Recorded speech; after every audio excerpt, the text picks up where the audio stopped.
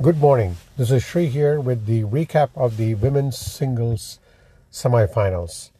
It was a rematch that happened in the U.S. Open between the current Australian Open champion Sabalenka and the American Coco Gauff, who won the U.S. Open. So this was revenge on the cards. I did talk about it yesterday, and it turned out to be a very impressive match. It was very much early in the morning, so it was kind of difficult to follow, but I did manage to catch the highlights. And Sabalenka definitely seemed to be a very good player, and she and Coco Gauff battled very well in the first set, went to a tiebreaker, but in the tiebreaker, it was Sabalenka all the way. She took a impressive 5-1 lead and then never gave up, and then wrapped up the first set. The second set was a great battle with actually Coco Gauff actually making almost a little bit of a comeback. I mean, 3-all in the second set, had a 30-15 lead on Sabalenka's serve, but Sabalenka continued to demonstrate why she's one of the world's best players. Even though she's not seeded number one, I mean, she definitely proved that she's kind of matured over the years. I mean, there was a time that, she could not even serve properly. She was getting into too much of the double fault. I mean, the serving yips, as they call it in tennis.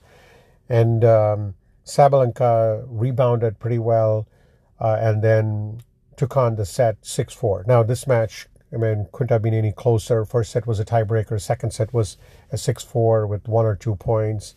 So Sabalenka definitely deserves the win. And guess who she gets? She gets the Chinese, the second Chinese woman to make the Grand Slam final, following the footsteps of Lina Zheng.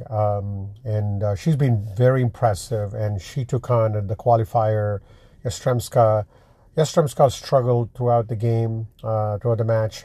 She did have a little bit of injury. She took a medical timeout in the first set, but Zheng continued to persist and won in straight sets.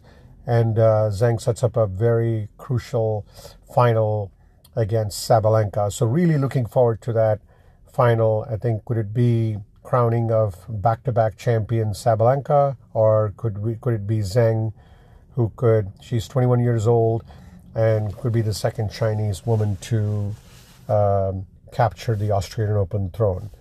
On the men's side, we already talked a little bit about that. There's both the men's single semifinals are there. Djokovic and Sinner. This could be a battle. Sinner is the only one who's actually beaten Djokovic. Last one was in Turin. So Sinner definitely is going on. Sinner has actually been the best player so far in this tournament. Pretty much won every match in 3 sets. But I don't think that's going to happen. This is anyone's pick. And, as my good friend Dr. Dan called it, I think he did call for Sinner to win it. So I do think that Sinner and Djokovic will be a battle. Never count Djokovic out. I think I did talk about the stat yesterday. Once he gets to quarterfinals, 10-0, he wins every time. So could he capture the 11th, or could Sinner get his first, or go to the final and try to be to win the Australian Open for the first time? On the other side, we do have Medvedev. Medvedev has definitely battled a lot of 5-setters, but he's been he's almost like incredible. He just comes back punching back each and every time. And he takes on Zverev, who had a very impressive victory over Alcaraz. In fact, the first 2 sets and in the third set where he was up 4-1, it looked like he was going to demolish Alcaraz. But Alcaraz, give credit to Alcaraz, he did come back. Alcaraz did make a comment at the end saying that he could have played better. But Zverev was really playing better. He's actually played much better over the last few months. And this could set up a very crucial match. Medvedev, just don't count him out either. I could definitely see a Djokovic-Medvedev final, but it would be good to have a Sinner and Zverev just to see who can capture their first Australian Open. So with that, we'll wrap up the women's semifinal wrap up and a look ahead to the men's single semifinal. Thanks for listening.